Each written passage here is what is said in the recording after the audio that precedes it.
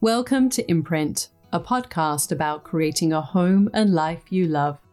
I'm Natalie Walton, an interior designer, stylist, and best-selling author focused on an holistic approach to homes.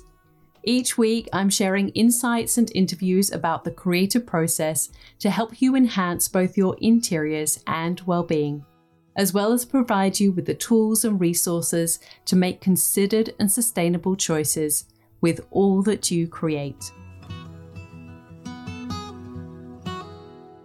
If you want to learn how to create a beautiful home, like the ones you see in your favorite books, magazines, or social feeds, using what you already have and love, I'm excited to share that my new book, Style: The Art of Creating a Beautiful Home, is now available in Australia and New Zealand.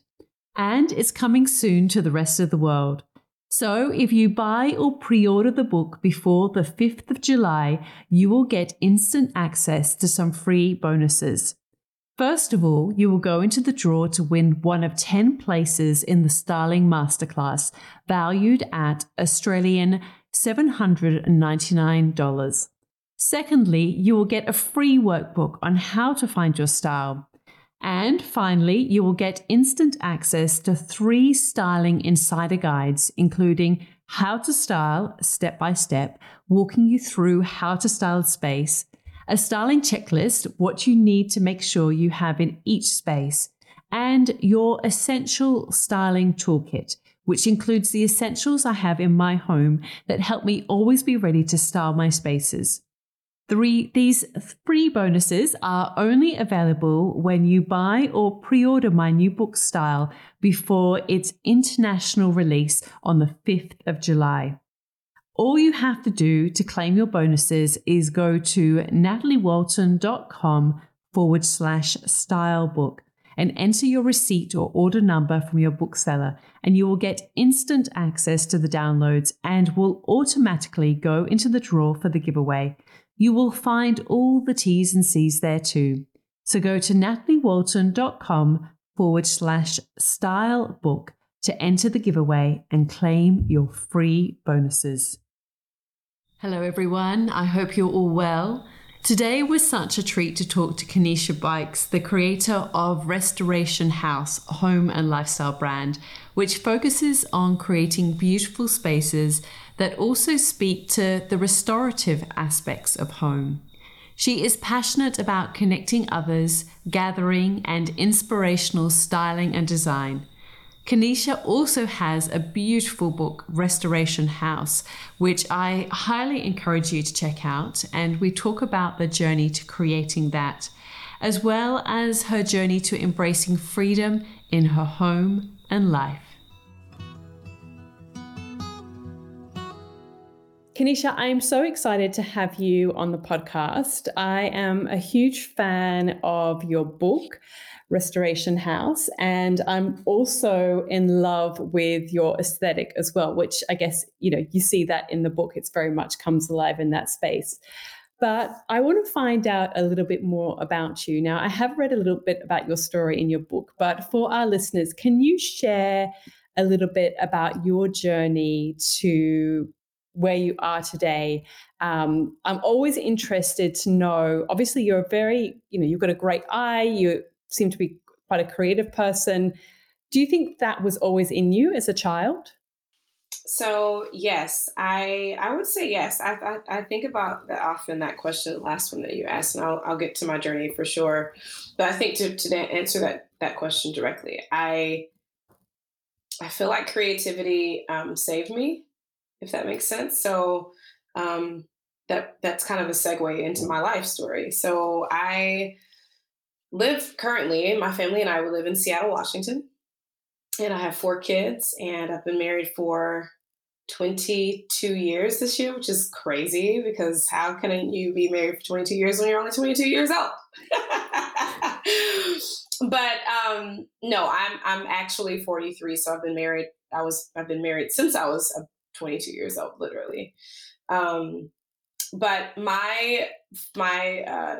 I was born and raised in the South, in Alabama, and I was an only child. I lived in a non-traditional home in the sense that it wasn't like your traditional home where you have a mom, dad, yourself, siblings or whatever. It was my mom, my grandmother, my aunt, my cousin, myself, and my grandfather, who passed away when I was like 5 or 6 years old. And so I think the fact that I was an only child, that's kind of what led to me finding this space that allowed me to create, and kind of express myself in the way that I learned to. And my childhood was also riddled with a lot of trauma. So I say that creativity saved me because um, it was the safe space for me. It provided a safe space for me to go to when I didn't really know how to necessarily express emotions or sadness or things that I was feeling. My mother was, for most of my life, mentally ill. So, as an only child, as a daughter, that definitely affected me, right? So I think that's like this, like, I guess you could say, there was pain there, but there's also like this beautiful side of my creativity that I think would have been there regardless of the pain.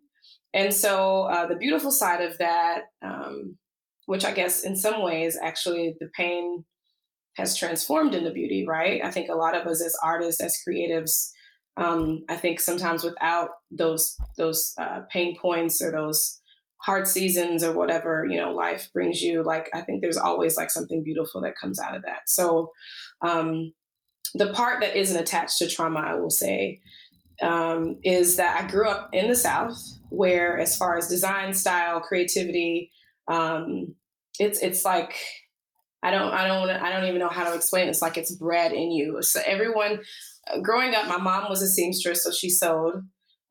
Most of my clothes she made them, So her sister, my aunt, was also a seamstress. She could literally, my mom and my aunt, they could look at something and recreate it, or just in their minds just see something and just make it. And I always took that for granted as a kid, right? Like I was just like, oh, anybody can do that.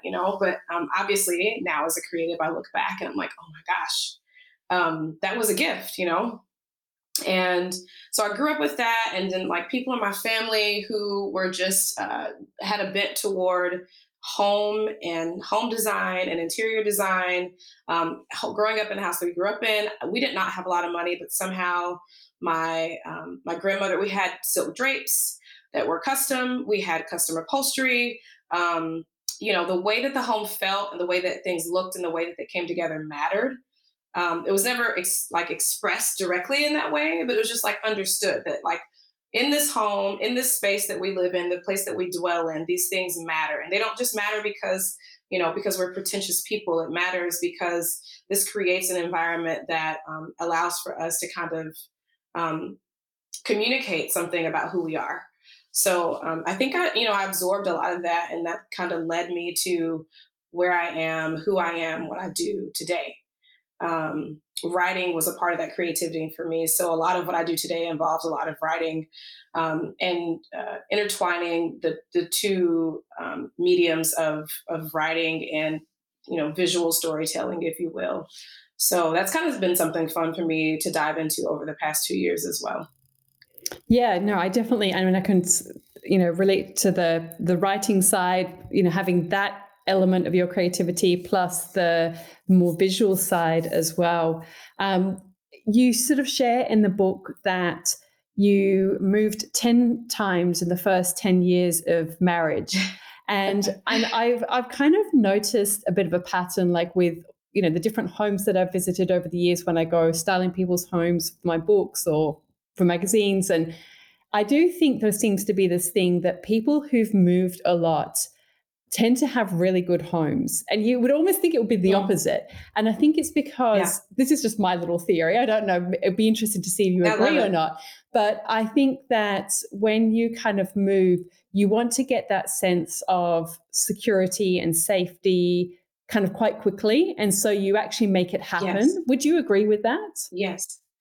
I would absolutely agree with that. I think for me, you're a 100% spot on. For us, we were in the military, so that was part of the reason that we moved. Every 3 years or so.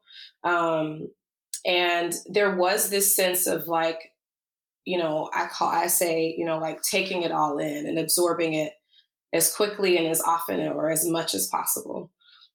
Whether that was, the community that we were immersing ourselves in, because culturally, a lot of times we were, moving into these spaces that culturally were so opposite of what um, my husband and I or our family that we had, been exposed to or grew up with. So um, there was definitely, and there still is this desire to just kind of like suck the life out of life. And sometimes I think the way that that translates in the home is that, yes, I believe in making homes slowly, right? Like, not, there's no such thing as like an in the box or like right out of the box room or space. Um, but I think as far as like storytelling goes, home story, those things, I think it's very easy. I think that's why home story and like your personal story and telling your story in your home is so important, because it makes it feel like you're not just taking some package, thing out of a box, and it's a little less plastic or sterile, right? Like if you're authentically like telling the story of who you are with the things that you bring into your space. And I know I'm preaching to the choir here to you, because literally that's what you're about.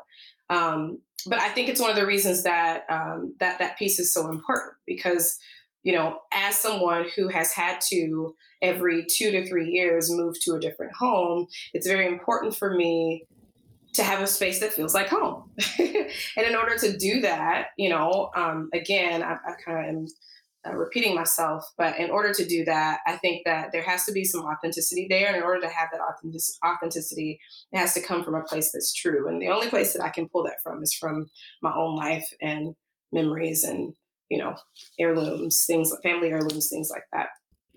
Yeah, I've probably jumped ahead a little bit because I'm curious as well. So, I mean, you've sort of described growing up with your mother and your grandmother and your aunt, and so what about when you were then in high school and those kind of later years of teenagehood?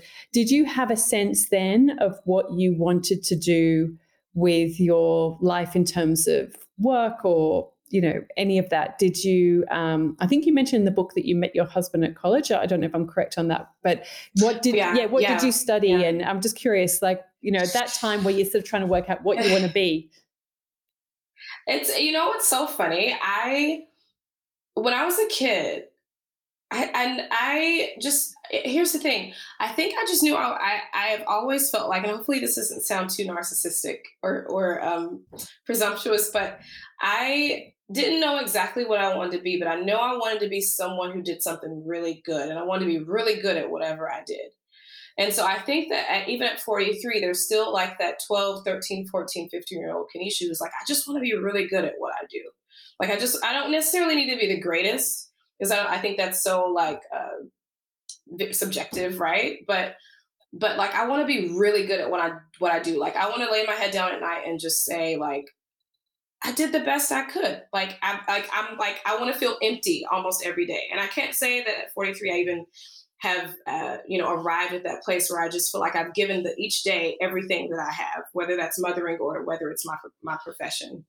But when I was a kid, definitely younger, I had no idea. Again, just wanted to be really great. And I just always feel like in me, there's this like calling to like lead the masses, if you will, in whatever it is that I'm doing.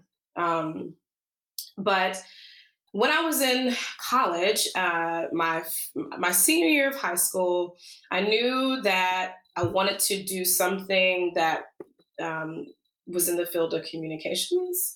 I didn't know exactly what that looked like. So I studied mass communications in college. And I thought my freshman year, I thought I wanted to go into journalism because I knew that I had strong writing skills. And that to me just made sense. And also my grandmother and my grandfather used to clean offices when I was a kid. And one of the offices that they cleaned for like 20 years was our local newspaper. And I was fascinated with print and with journalism and with writing and the art of print. I mean, just all those things are just really fascinating to me. And the people that own the newspaper business, they also they kind of took me under their wings, if you will, in some regards. So, yeah, I thought journalism for sure was what I was going to go into, but I ended up studying more specifically public relations.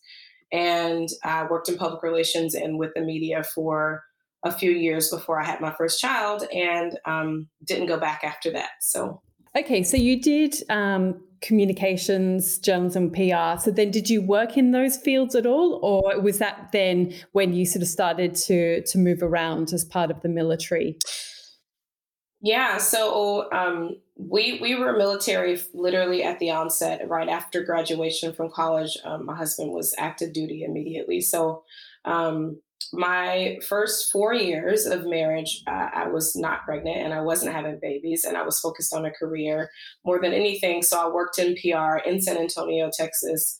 I was the media relations director and worked for a nonprofit there. And for anyone who's been in that sector in that industry, when you're with working with in a nonprofit, a small nonprofit especially, that you kind of wear many hats. So that meant writing press releases, lots of media placement, news copywriting. I mean, editing, everything. It was kind of the full package. So I did that for a few years, and then got pregnant and decided. I always knew that if I did, we did have kids and I did get pregnant, that I'd want to be available for my kids.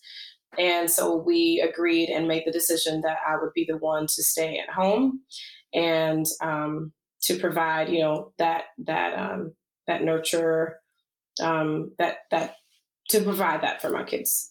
So that's what we did, and I have obviously used those skills that I've honed over my life, and then especially in college, in my business and for Restoration House. Yeah, so what point did you then start the blog? Can you sort of share the journey of when that all Yeah, happened?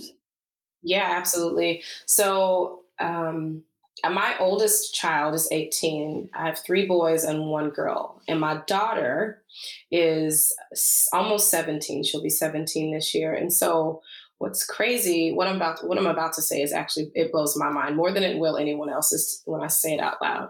But 17 years ago, when I was pregnant with her, I that was kind of where the seed was planted for what I do today. And it actually is like, it's kind of like freaking me out because I haven't said that out loud and I haven't really thought about it, because I usually say 12 years, but that's actually incorrect. It's actually been 17 years. So that's wild, that I've kind of been at this. And when I got pregnant with my daughter, military family, literally no money.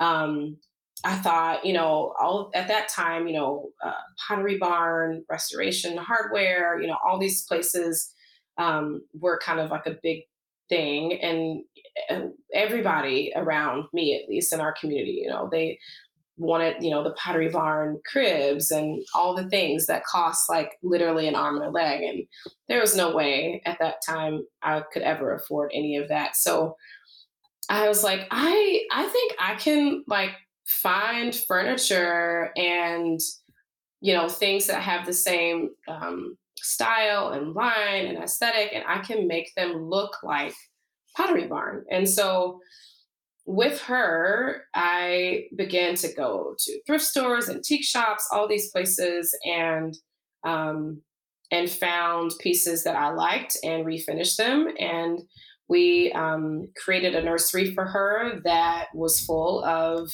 lots of things that had soul. And that's kind of where it all began. And so that was when she was born, and then 3 years later, so 14 years from today, you know 14 years ago, um, was when the blog actually started, because we moved from where we were then to Hawaii.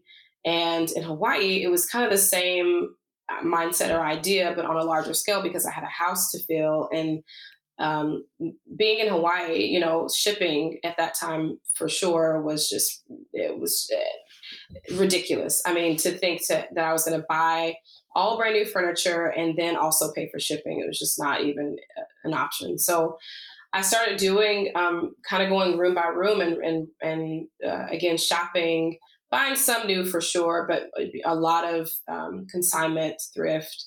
antique vintage shopping, refinishing, and then kind of filling our home with it. And people would come into the house and they'd say, "Oh my gosh, where'd you buy this? Where'd you buy this?" I'm like, I made that. And people, a lot of friends would want either me to recreate or help show them how to do it. And so that's kind of honestly where I say the blog Restoration House, it was born out of that. I started doing a lot of craft shows and fairs and selling everything. I just thought this is the greatest thing ever because at that point I hadn't worked in 6 to 7 years, and that was definitely something that I missed. I felt like I was, quote unquote, just a mom, and I wanted to feel like more than just a mom. I wanted to put my hand to the plow and do something that fed me creatively, that fed my soul. And so Restoration House was kind of born out of this need in that season to express myself creatively and to feel like more than just a mom. So did you share sort of your projects? Was it kind of like a before and after type thing, and you would share the process? Yeah, it was so cheesy. At that point, it was, blogging was so different back then, right? So I think I was on Blogspot and it was so basic. I mean, I'd literally paint a few pieces, share them and talk about them. And it was my way it was kind of like, like a way for people to also shop products. So, I'd say, hey, you can go to my blog and look at what's available. And then people could, either customize, kind of see, it was like a portfolio as well. And then also sell from there. And then fast forwarding a few years down the road, about 7, 8, 9 years, I lost my mom. I stopped blogging. And in that time, the blogging community morphed, changed. People began to blog more. It became more of a community. There was a lot of collaboration. It was really exciting. It was an exciting time. Brands were involved, and then my mom passed away, and I didn't want to do anything ever again. Wow, that was a really sad, depressing, dark time for me, but also very much a time of transition and healing. Yeah. And so when I came back to blogging, I think I stayed away for 1.5 to 2 years. When I finally came back, I would say when it transitioned more into the visual storytelling, because I was a different person. Losing my mom, it was obviously it was hard, but creatively it did something to me. It made me her death made me feel like I just didn't want to lose or waste any time with what was in me. It goes back to what I was saying earlier about like emptying myself creatively every day.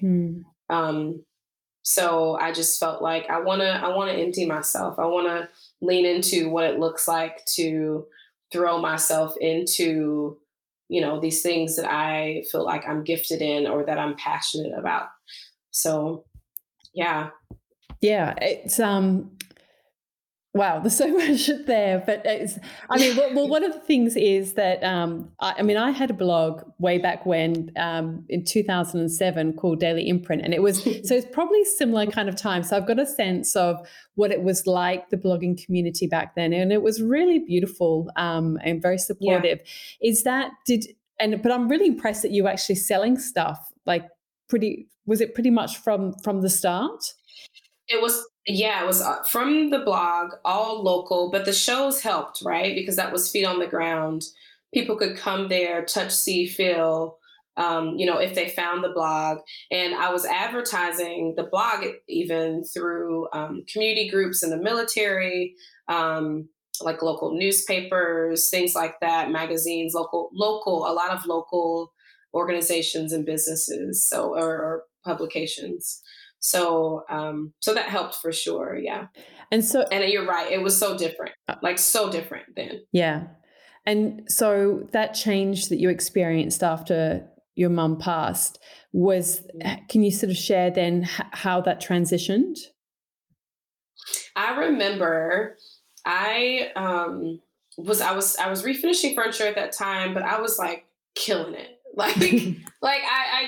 I thought this is like the best thing ever. I mean, I had clients and I was thoroughly enjoying the artistic side of the refinishing, and I took great pride in what I was doing. And what happened, I remember having this feeling that the market was quote unquote saturated. So that what that looked like at that time was that, everybody started refinishing furniture. And the sad part for me at that time was that people were taking really cheap furniture. They weren't actually refinishing it. They weren't structurally like making it sound, or whatever. They just slap some paint on it and just call it good, and then charge triple the price or whatever. And so that, in some regard, ended up affecting my business because that's not what I was doing. And so people expected that when they saw, or were offered the opportunity to purchase a piece from me, that they would get what they could possibly get from someone else who wasn't taking as much care or time to actually conserve, and really, what's the word I'm looking for? Just You would sort of like, to show the true value or history of the piece. yeah. Yeah.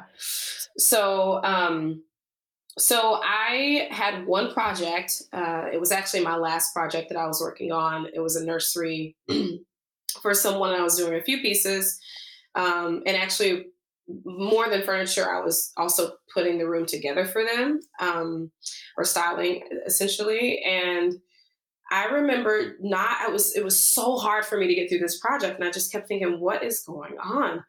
And finally just resolved that it just meant it was the close of a chapter. Like I was just, how it is, like when you're doing something and you're like, I'm so not supposed to do this anymore. Like I'm just forcing this, and this is not what I'm supposed to do. So that was kind of how it ended. I mean, it was somewhat abrupt. I mean, I was like, God, if I just get through this last project, I won't try to do this again. I was miserable. I was miserable.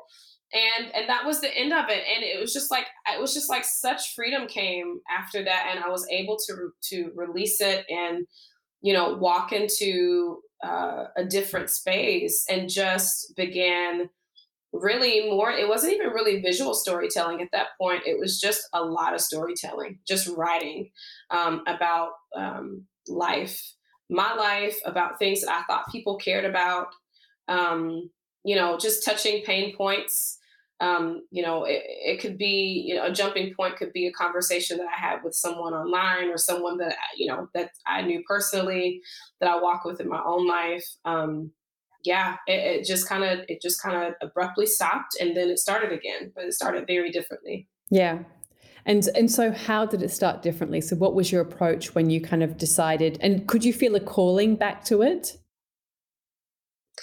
Yeah, I think so. I mean, I think when I actually think about it, I don't know if I'd ever at that point expressed myself in that way publicly.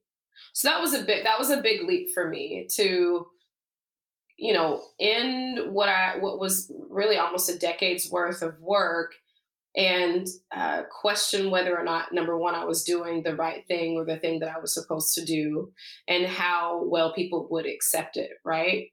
And I think, if I'm honest, so many years down the road now, I still question that from time to time. Um, is this okay, or is this what I'm supposed to do? Is this the way that I'm supposed to do it? Um, but I think, as far as the storytelling piece, I don't know if you're familiar with Enneagram, but I am an 8-wing 7 on the Enneagram. And that means that for the most part, the best side of me, the healthy side of me, when I make a decision to do something, I just do it, and I don't really care what people think.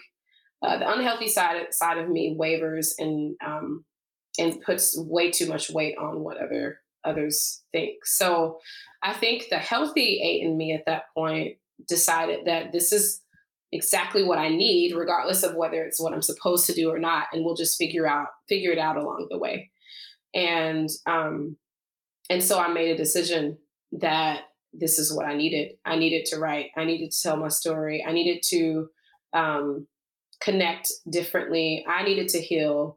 And so that was really where a lot of it initiated, was with my own personal story, because I always feel like, people can refute a lot of things, but they can't refute story. And so I became, I think, less concerned with what people thought I should be doing, because it was more journaling at that time, I think, than anything else. And my story and my life and the things that I wrestled with, and um, ways that I was finding courage, and all those things, they resonated with people, and it kind of became this beautiful community, if you will, that continues to grow. Mm. And so then where did the book come into all of this? So the book. It was initiated about 5 years ago, and as I was writing, stepping into my power, if you will, stepping into the person I am today, I was approached by Harper to write a book, and I got an email one night. I was checking my emails, and I got an email that said, "Hey, this is so and so from Harper, and I have followed you for a while. Really love your writing. Have you ever considered writing a book?" And I almost deleted the email because I thought it was spam. I was like, this is a joke. Someone's messing with me, because people do that, People are really mean. So I didn't delete the email. I showed it to my husband, and he was like, "Well, are you going to respond?" I'm like, "I think it's fake." He's like, "It's not fake, Kenesha." And so I responded, I think, the next day. My response to her was, "No, I haven't considered writing a book." And that was the truth, because I write and I wrote because I like to write, because I've always done that. And that's all that I know. I really had never considered a book. I was never interested in writing a book. Um, so that is kind of how the book came to be. I mean, we went through a lot of revisions and obviously editing. I think it took a little longer than average to do all of those things. And then we ran right into COVID with the release of the book in 2019, the spring of 2019, May of 2019. So yeah, the book is out there. It's amazing. It was a beautiful journey. I love it. Lots of people love it. It's so beautiful. It really is. Thank you. Yeah. I mean, Thank you.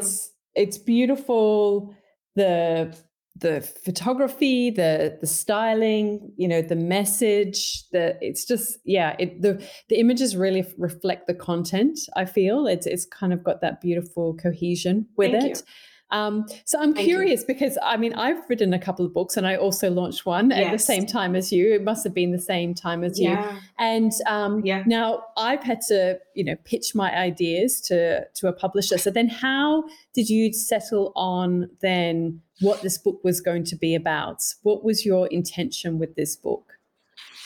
Well, originally the Restoration House was not Restoration House. It was Found. And the message was not, it was, I guess it was kind of the same, but also not. So we had almost a total revamp, as far as not the pitch, but the, what is the other thing called? Like the concept sort of thing. There's another name for it in the publishing industry that I literally, my brain isn't working today. So that's okay. We know what you mean. But that thing that you write and that you don't necessarily pitch, but what's that? Proposal. Is that? Yes, that. Yeah. Thank you. That's okay. The book proposal. Yep. It was completely different. They didn't hate it. They just didn't think it would sell. So, right.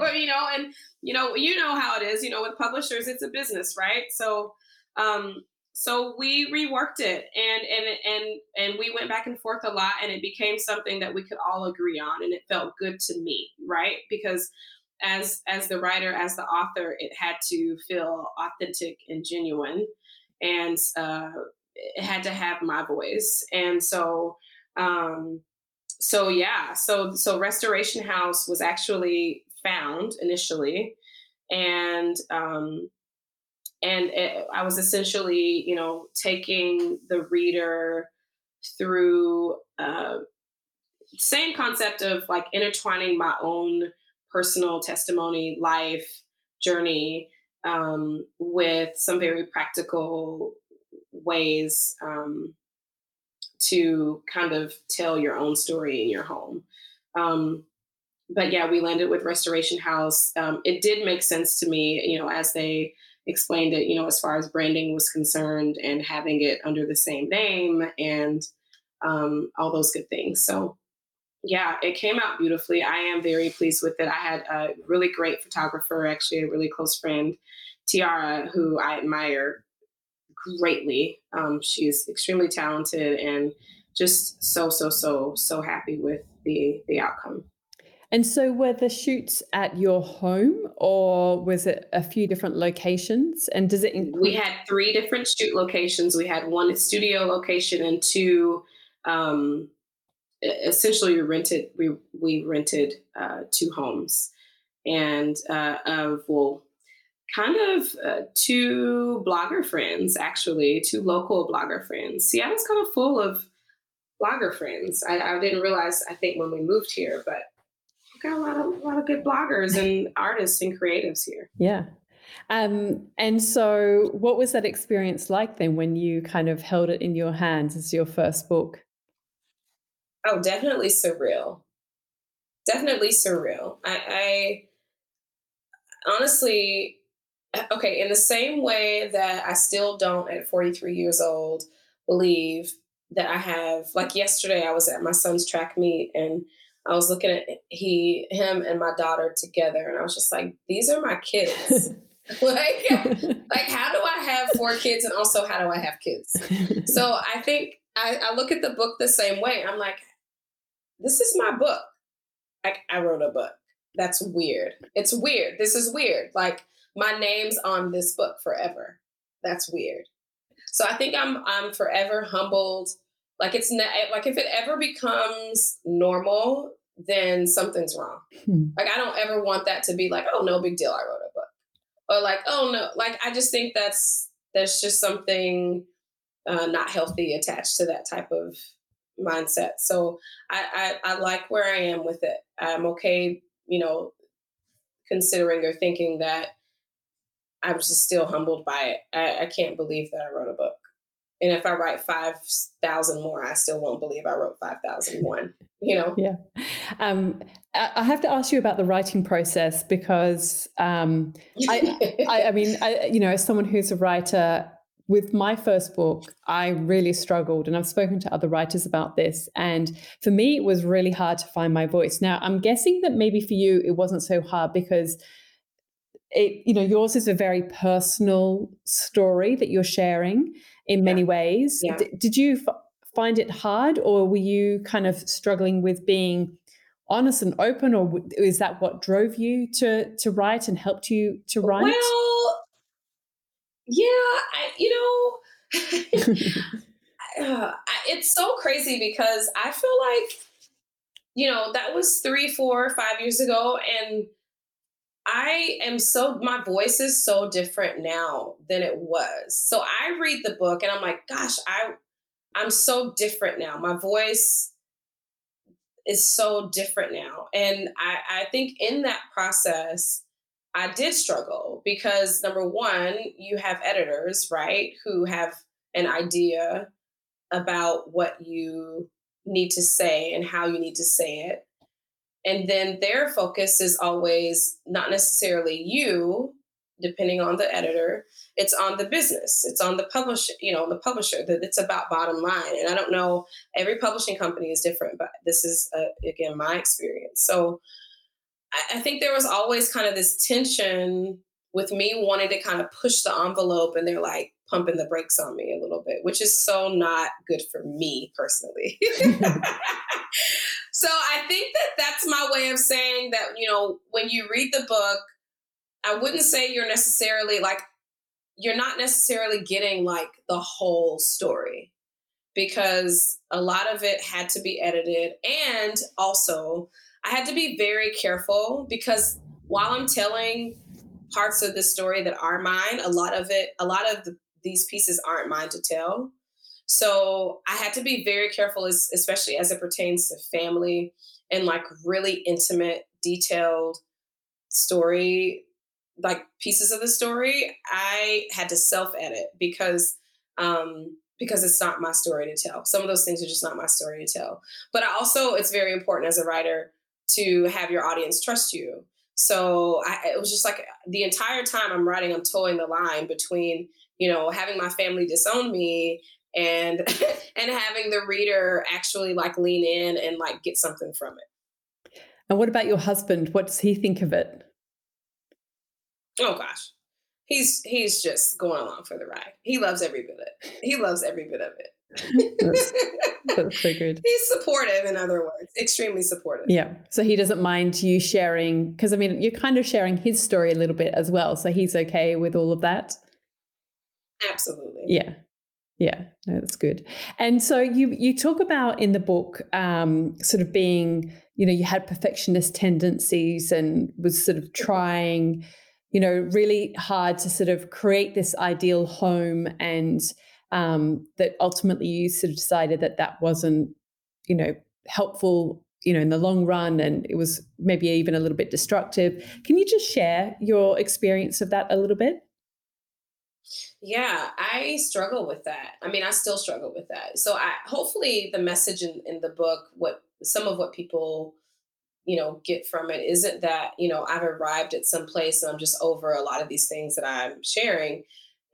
Hopefully, the message received is also that this is like human condition, right? Like I'll continue to struggle with perfectionism. It is a disease. I mean, maybe that's strong language, but it is. And I think that the culture that we live in, the society that we live in, from social media to, other messages that we're surrounded by, will continue to tell us that we need to live a certain way. Our houses need to look a certain way. We need to be a certain thing.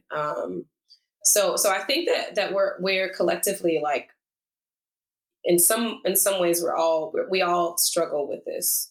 And then I know, obviously, speaking for myself, I personally wrestle with this idea of perfectionism, and some of that for sure stems, I think, from my own childhood and just some of the ways that I grew up, um, some of the ways that I was guided to think about myself, and not intentionally, very much subconsciously, unintentionally. So I think the biggest thing for me has been just being aware of it, and not being passive about it or brushing it off as nothing, because I understand, thinking of it as a disease, which again may sound really harsh or heavy, but for me, I kind of have to see it that way, because if I don't, then it controls me. Oh, And yes. so if I get to name it, and it doesn't have as much control over me, and I can just let it be what it's meant to be. And I also feel like it has strengths. The perfectionist side of me is the reason I can be good at what I do.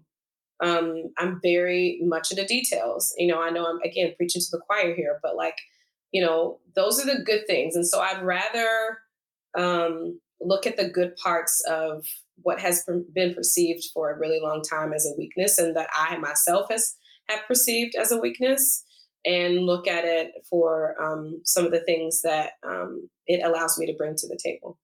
Yeah, I mean, I can relate to that so much. I mean, I kind of say like I'm a recovering perfectionist. Like I definitely have that tendency. And I think, a lot of it is, I mean, again, my kind of theorizing, but I think it's about kind of getting control. It's about controlling your environment, controlling what's happening in your life, all of those kind of things. And I think similar to you, I think that I've had to walk that tightrope, and, sometimes I lean, I think that I've definitely, and you talk about this in the book, being living in gratitude, I think is a huge tool for me and a huge help for me to when I'm experiencing and focusing on what I'm grateful for. And I sort of do that every evening. I write in my journal of, 5 things, and they've got to be different things every day that I'm grateful for, so that, I can't just repeat the same things over and over. And that's definitely really helped me to let go. And also, I mean, I've got 4 children as well. And I think that once I had, 2+ children, I sort of realized I had to let go. I just couldn't, I couldn't be an engaged mum and also, have an immaculate home all the time, those kind of things. So, yeah, it's definitely something that I think you've got to it can help you in some ways. Like, obviously we both have a love of visual and storytelling and words, but I think that there's that flip side of it as well that needs to be kind of controlled and contained to a degree, which perhaps takes us on to Instagram. And I mean, you talk about this in your book as well. And, you write so beautifully on Instagram, and your images are so beautiful. And you also sort of show some of the behind the scenes and have a bit of fun with it as well. How do you show up? What's your, I guess, again, your intention with how you show up on Instagram, and what's your relationship with it? I think it's something that so many of us struggle with. And I know I certainly go through periods where I could quite happily just delete the app, but then but it's such a great way to get inspiration and to connect with other people. I mean, that's how, I've connected with you. And so, there's a lot of good that comes of it. But how do you sort of deal with Instagram? Yeah. That's very interesting. I mean, I think that so many of us are, first of all, I think so many of us are asking that question right now. I know I've even asked in my stories over this past year, how people are feeling about it. And literally, like, well over 60% of followers who responded are having a really hard time. And that runs the gamut um, from people who have personal accounts to those who have business and creative accounts on Instagram, which means, like anything from influencers to, artists and so on. So I don't think that that you're alone. I don't think that I'm alone when I say that I have a very precarious relationship with Instagram and with social media in general. I think where I am with it today, because every day is different. Some days I'm like, I love this place, this is great, and other days I'm like, I'm gonna throw my phone in the trash can. Like, I'm so over it. But what I've adopted is that I'm gonna show up when I feel like it. I'm not gonna allow the algorithm to show or control me, essentially, and tell me what it is I need to do, how often I need to do it. It goes back to my 8-wing-7 on the Enneagram. I don't ever want to be controlled. Tell me I'm going to do something, I'll do it. I will show you that I'm going to do the opposite. Like, tell me I have to do something one way, and I am going to show you that it doesn't have to be done that way. And so to me, that's the algorithm. That's Instagram, literally Instagram, not my community, but Instagram, because those two things are separate. I love the community that I have there. So I've kind of decided that Instagram is a tool, right? It's not what they have done a really great job as far as marketing and all these other things are concerned, is making us believe that it is the end all be all, but it's not. And so the best way for me to build community is through my newsletter, through my blog. Pinterest actually is a really great resource for me. And I think for a lot of creatives, it can be. It just is kind of like this catch-all, if you will, just probably not the greatest word, but this is not, by the way, it's not sponsored. Pinterest did not pay me to say this. I just am genuinely I just genuinely love the platform. But there's just my whole point in saying that is that there's all these ways that we can build and form community and get what we want or what we need out of these spaces. And I think that I was actually going to share this with another question you asked, but just in watching this transition or transformation, if you will, with the blogging community, I actually, and I'm going to say this out loud, for the first time. But I actually think that there's a lot of great things about Instagram, right? Because I'm there. So I have to like be honest about that. Like if there was nothing good about it, I wouldn't be there. But I also think that we've done ourselves a disservice as a community of creatives because we've actually allowed them to tell us how to do what we've done for years before they even existed.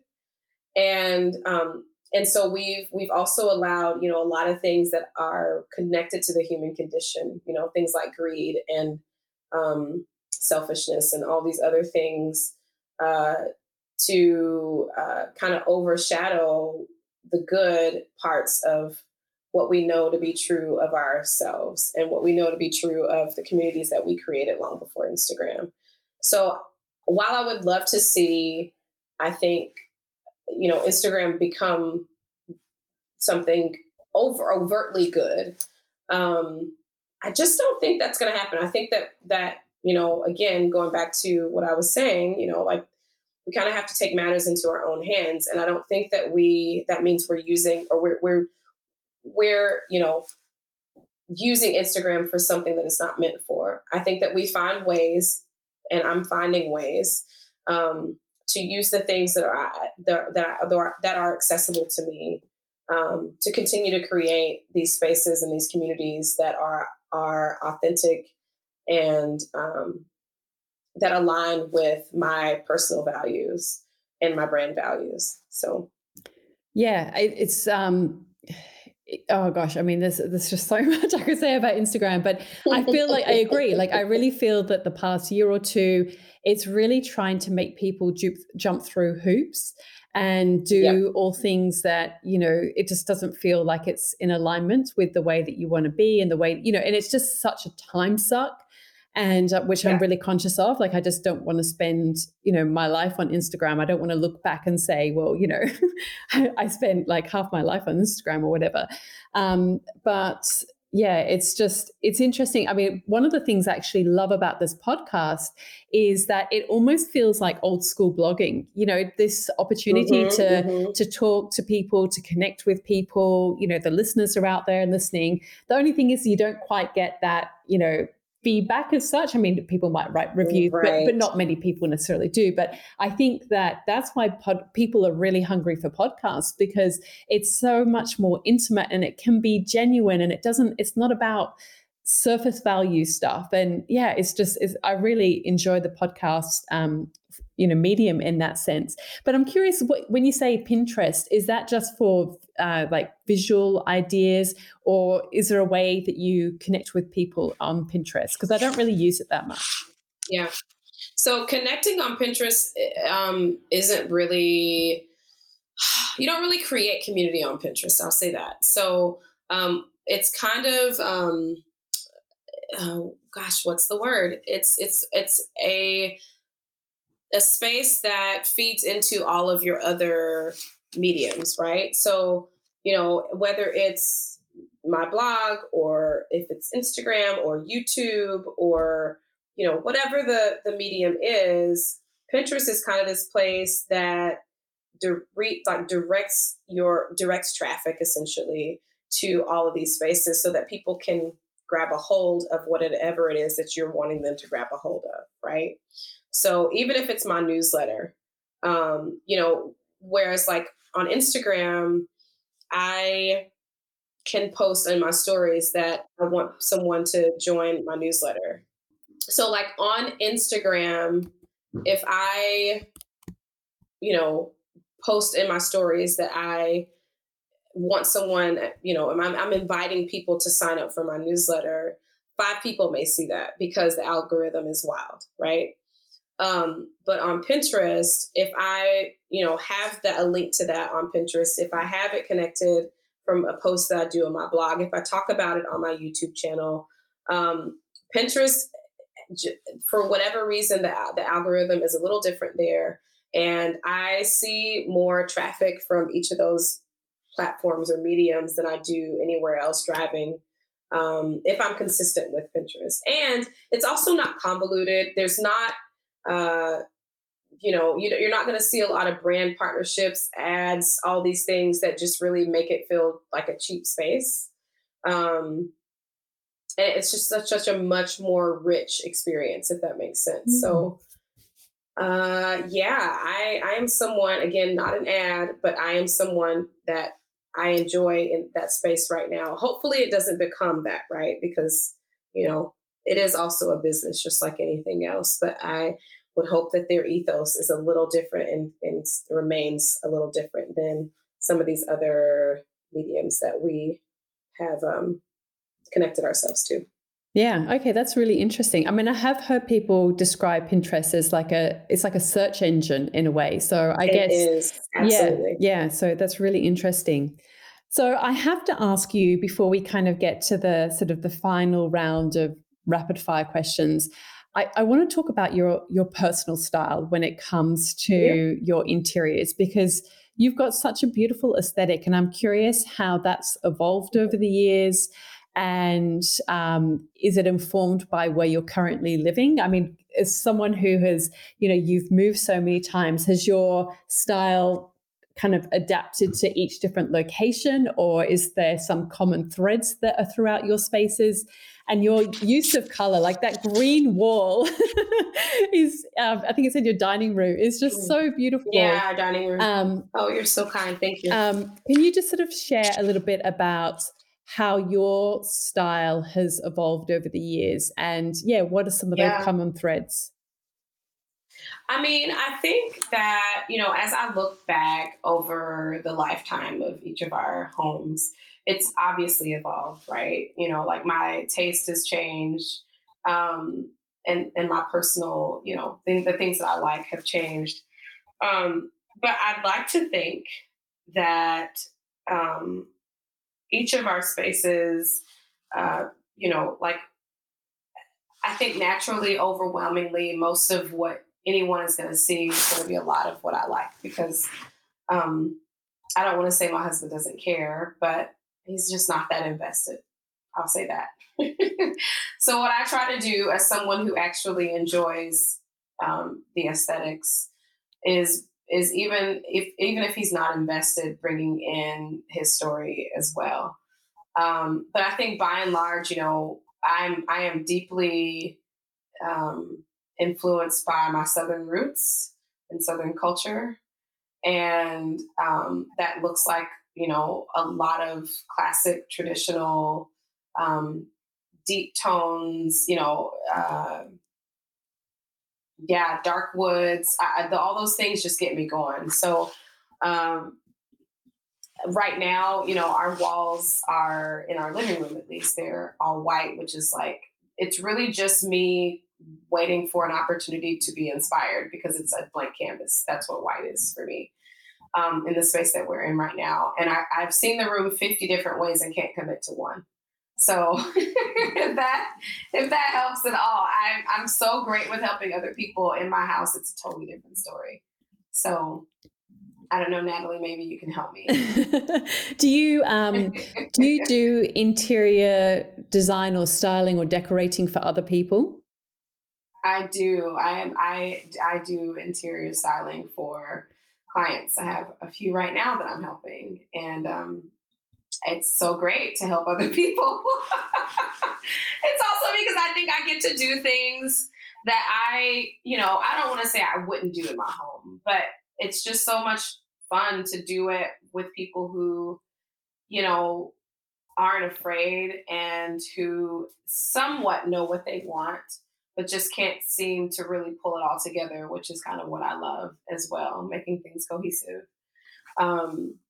But yeah, I think as far as my personal design aesthetic is concerned, I would say for sure deeply, rooted in Southern culture. So you're talking, like cozy, again, warm, traditional, some pattern play.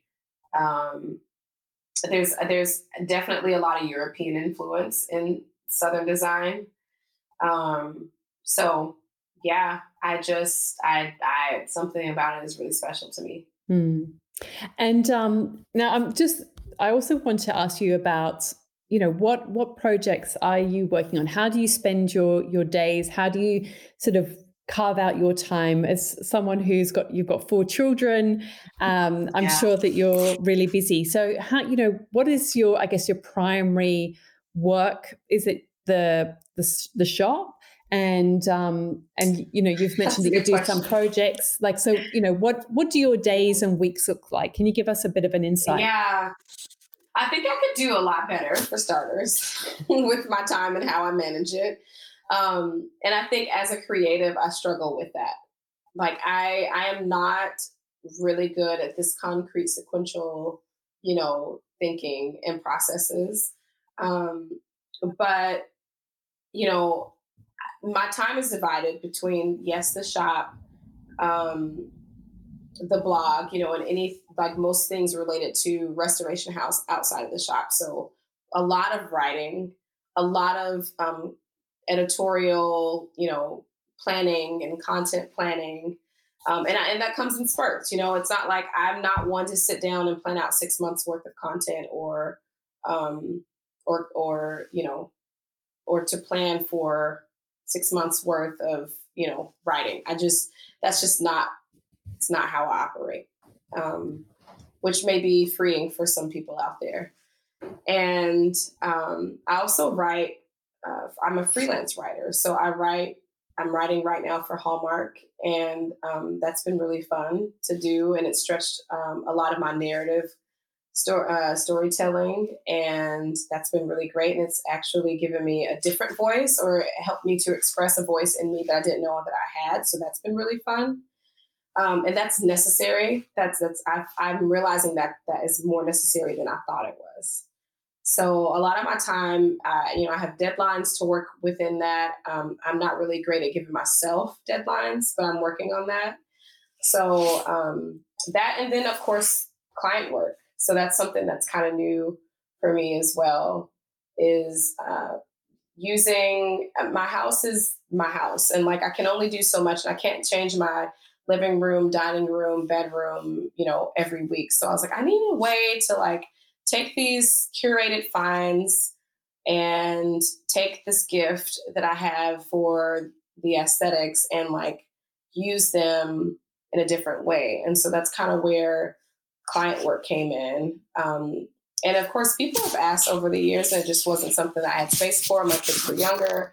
I think I had the desire, but I just didn't realistically have the space. And so now that my kids are older and I do have a little bit more time to commit to it, and emotionally, mentally, physically, I feel like I can actually take on a little bit more work. That is something that I'm kind of diving into. Yeah, no, sounds good. Is there another book in there somewhere? I don't know. I think that if I write another book, it would be completely different than the one that exists today, that's out there for the world right now. I don't even know that it would be a coffee table book. I think I would be more inclined to write a chapter book, and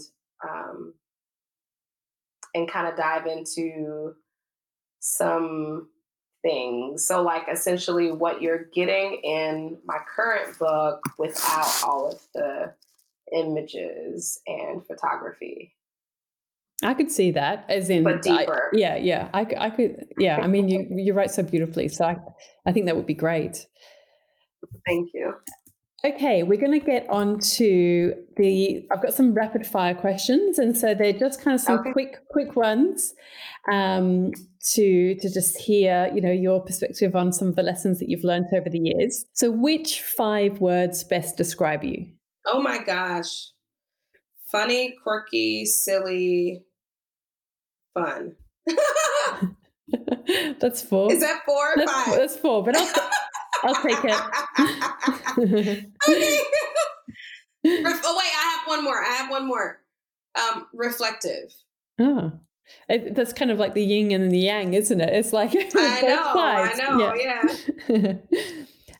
What's the best life or career lesson you've learned?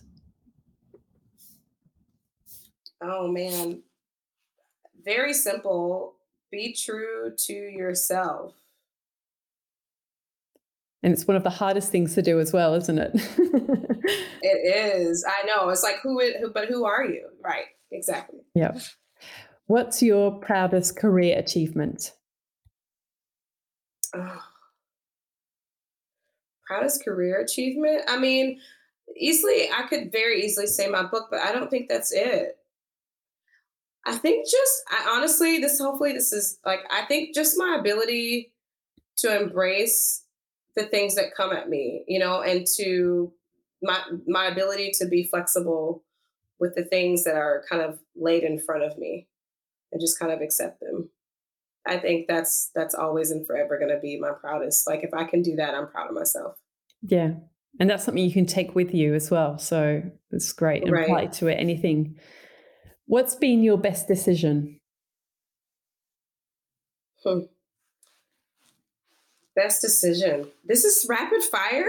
Just be like, what is your favorite coffee? But I did say I was reflective, right? Yeah, so here we yeah. go. My best decision, right? Is that what you said? Yep. As it pertains to business or just in general? Anything. Oh man. To become a mom. And I could expound on that, but this is rapid fire. That's okay. Either or. Okay. I mean, I say rapid fire, but it's just more like sort of 10 questions. Okay. Just general ones at the end.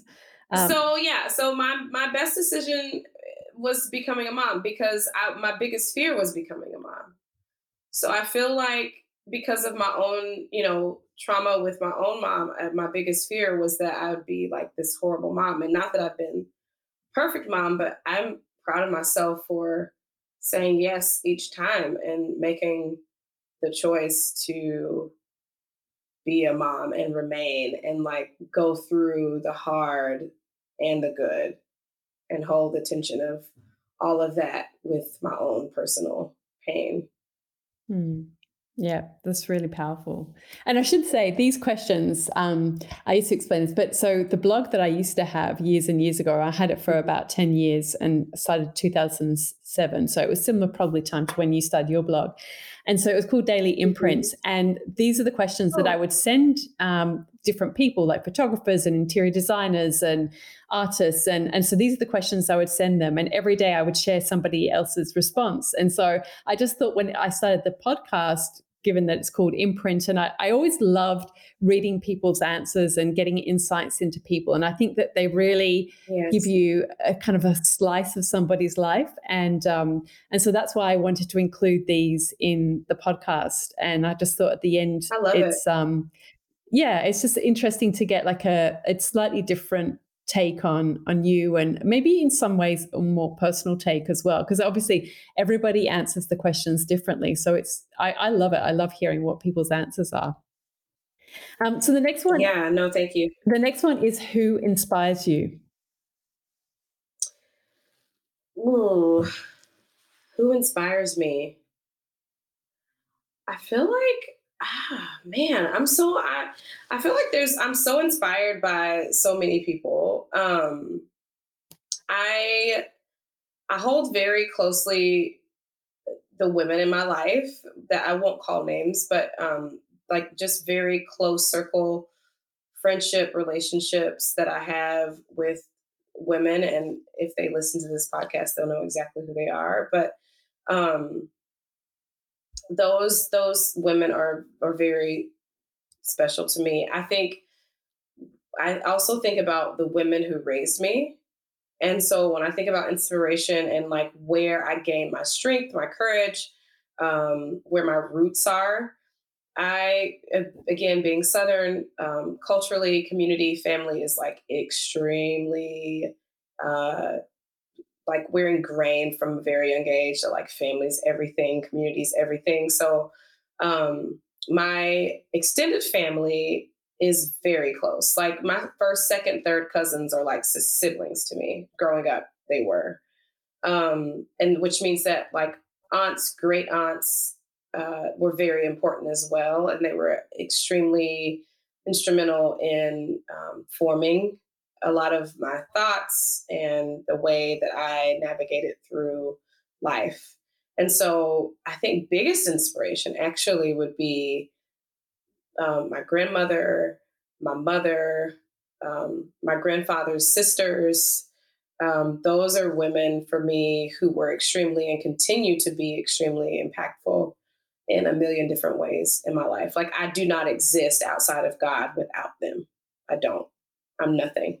I would be so boring and nobody, and I would have no courage. I would have no strength. They're everything to me. They inspire me. Yeah, so beautiful. I'm curious, how long have you been living in Seattle? We have been here for 14 years. Wow. So it's a good chunk of Mhm. time, after having moved Mhm. around so much. Yeah. Did, Okay, wait, I'm sorry. That's 11 years. 12 years. Sorry. 12. Not exactly it's 14. it's 12 still years. still a It's decent about the chunk of same. time. Yeah. Did you find it hard to meet make friends, because you were sort of obviously talking about your group of friends that you've got there? Did that take time, or are you very good at making friends fast because you've had to do it so I quickly? used to be really good at making friends. I'm not anymore.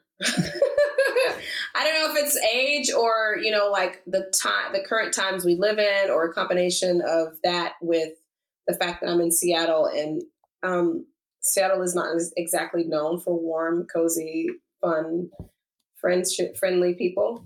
Um, so I it wasn't hard for me 12 years ago because we were in a church at the time, and also I had very young kids, so I also feel like motherhood helps to build some of those relationships and friendships, because when your kids are going to school with other kids and they start asking for play dates, and or you're at the park or whatever, like it just helps you make friends. um and now it's not that I don't like need friends, but I don't know. I'm just COVID was really weird, and like people fell off, and so I still have some of the same friends, and some of them will be friends for life. But making friends right now versus 12 years ago is hard. Hmm. It's Yeah, no, hard. I can relate to that. I think it's a different kind of chapter in your life, maybe. I mean, I'm 46. Yeah, I've just turned 46, so it's and yeah. I'm you know so consumed with children, and we've got, like I said, four Uh-huh. children, and it's just busy. It's just really Very busy. busy. Yeah. What are you passionate about? Mm, I think more than anything, I am a woman, a person who is passionate about a couple of things.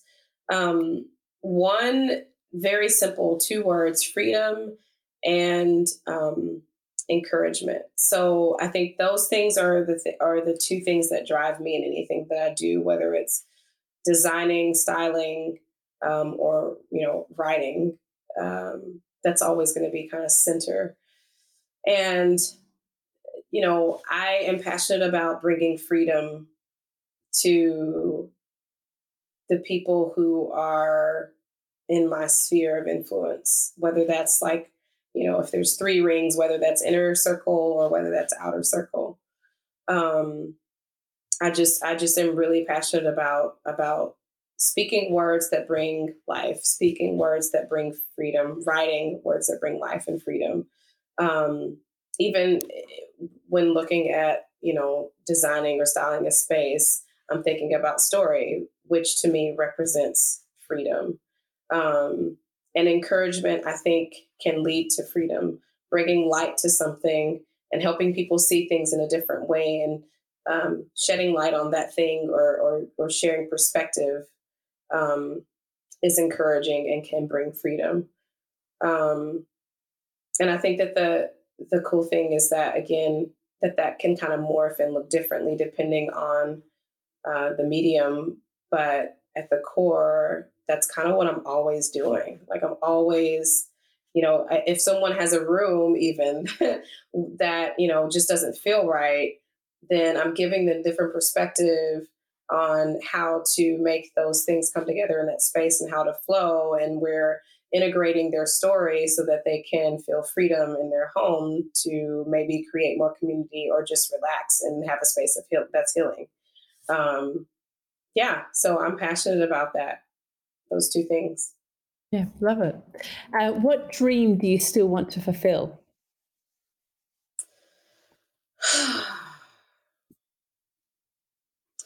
I think it goes back to what I was saying before. I don't think I've laid down yet consistently, I should say, on a daily basis and said I gave this one all I got. You know, I'm empty, and maybe that looks like, heaven. I don't know, but that's a dream. Maybe that's why it's a dream, because I I just want to feel like I've given every single day all I have in me, and I don't want the day to give me all that it has in it, if that makes sense. I'd want it to be the other way around. Yeah. What are you reading? What am I reading? So I have friends who write as well. And I have a friend who just came out with a book called Eyes Up. It's kind of a memorial, if you will, to moments in her life where she needed to be reminded to look up. And she is at the same time reminding us to do the same thing, because hello, we're coming out of COVID, right? And the pandemic. And I think we all need a little bit of reminding, like, that life's not over. We're not done. So that book is one that I have been able to read. It's available for pre-order, not an ad, but it is a good book. What's her name? And so I have, her name is Alexandra Hoover. Okay. Yeah. And she's got a really good book. And I'm also always constantly reading kind of like a little bit of everything. I'm never like not reading something at some point. There's also another book that is really not spiritual at all. And it is called All the White Friends I Couldn't Keep. So use your imagination with the title. But it's actually a really good book. And I will say that the title isn't necessarily misleading, but it's intriguing, and it's a really great essay style book, kind of like a personal story. The author is taking you through some of their personal stories and their personal journey on how they've navigated hard conversations and relationships as it pertains to race. Yeah, sounds really interesting. I'm intrigued. What are you listening to? Do you listen to podcasts, or otherwise, what kind of music do you listen to? Well, of course, I'm listening to yours. Actually, there's another podcast that I just recently found, and it actually surprised me. There's two. I love podcasts, but there's two that I've been listening to heavily, and actually three. So I'm going to name all three of them. One is How to Decorate. It's from Ballard Designs, which is the one that surprised me. This is the one that's like, I don't think I would ever really necessarily say, oh, Ballard Designs, like they created a podcast. I definitely want to listen to it. But actually, the interviewers are really great, and the people that they interview are pretty dynamic. So I've really enjoyed that. And it's also really educational. So, what's it called? Sorry, Ballard. How to Decorate. Okay, so it's just called How to Decorate. Okay, yep. How to Decorate, Ballard Designs. Okay. The other one that I am obsessed with, obsessed, is How to Be a Better Human. From TED. Okay. Like TED Talks TED. Yeah. Yeah. literally, I'm telling you, Natalie, be careful because you're gonna be hooked. I'm telling first episode, you're gonna be hooked. You're like, I want to listen to every single episode, every single season. They are all so good. Yeah. And I can also tell you that anything that NPR puts out, I'm going to listen to, and any of the podcasts that just the documentary style, the journalism, everything about it is just excellent. And that's my personal opinion. Everyone may not agree. I love NPR. I'm going to listen to all their podcasts. So, and the last one is BEMA, BEMA, and that is a faith-based spiritual podcast, but it is beautiful in the sense that it is a rabbi and a theologian sit down from Genesis to Revelation and break down every single book, chapter, verse of the Bible in original language and original context. Wow. It is the most excellent theological podcast I have probably ever listened to. Wow. It's amazing. Wonderful. Because it's not what we get. I know that you're not in America, but it's not what we get here in America. And I can't speak for the rest of the world. But as far as theology is concerned, everybody has a way, right? But this is beautiful because it's original language. It's not King James. It's not ESV. It's the original language. They're looking at it and talking about it from Eastern, which is where, obviously where Christianity began, not in the Western world, but in the Eastern world.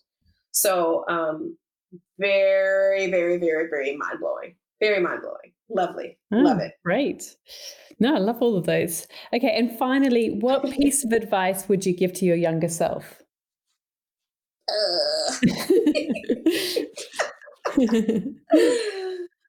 don't know. What advice would I give to my younger self? Gosh, I really don't know. I feel like every time someone asks that question and people answer it, I'm always like really amazed at the responses, but I never know because it's just crazy. Well, what about maybe to your children? There's so much of my younger self still here. Because she's like right here, like I can touch her. I'm still trying to not necessarily get rid of her, but I'm trying to figure out what to tell her. What would I say to my kids? Oh yeah, I tell them all kinds of things that are encouraging. Go and share some. Maybe I need to find some compassion for my younger self first. Maybe that's the thing. Then maybe that's it. Just having learning to have compassion for myself. Cause I think that's, getting back to what we were discussing earlier about perfectionism and, all these things. I think with compassion, some of those things kind of fade. So I'm really hard on myself. So, and I have always been. So I think just have some compassion for yourself. And I don't know how, to get there, but I know that it's possible. Oh, that's such a beautiful note to end on. So thank you so much. I've really enjoyed hearing your story and all your wisdom and insights. It's been a lot of fun as well. So thank you so much for your time. Thank you, Natalie. I've really enjoyed it. I so appreciate you inviting me. You're welcome. All of the links and info for this episode are at nataliewalton.com/podcast. Don't forget to subscribe so that you can get a direct download of the latest episode. And I really appreciate when you take a minute to rate and review, as well as share the love with someone you know who might benefit from this episode, or on social media. If you'd like to access a range of free resources, come visit my website, nataliewalton.com. Thank you to Jaeger Media for producing this podcast. And I would also like to acknowledge the people of the Bundjalung Nation where it was recorded, and pay my respects to elders past, present, and emerging. I look forward to connecting again soon. I'm Natalie Walton, and you've been listening to Imprint.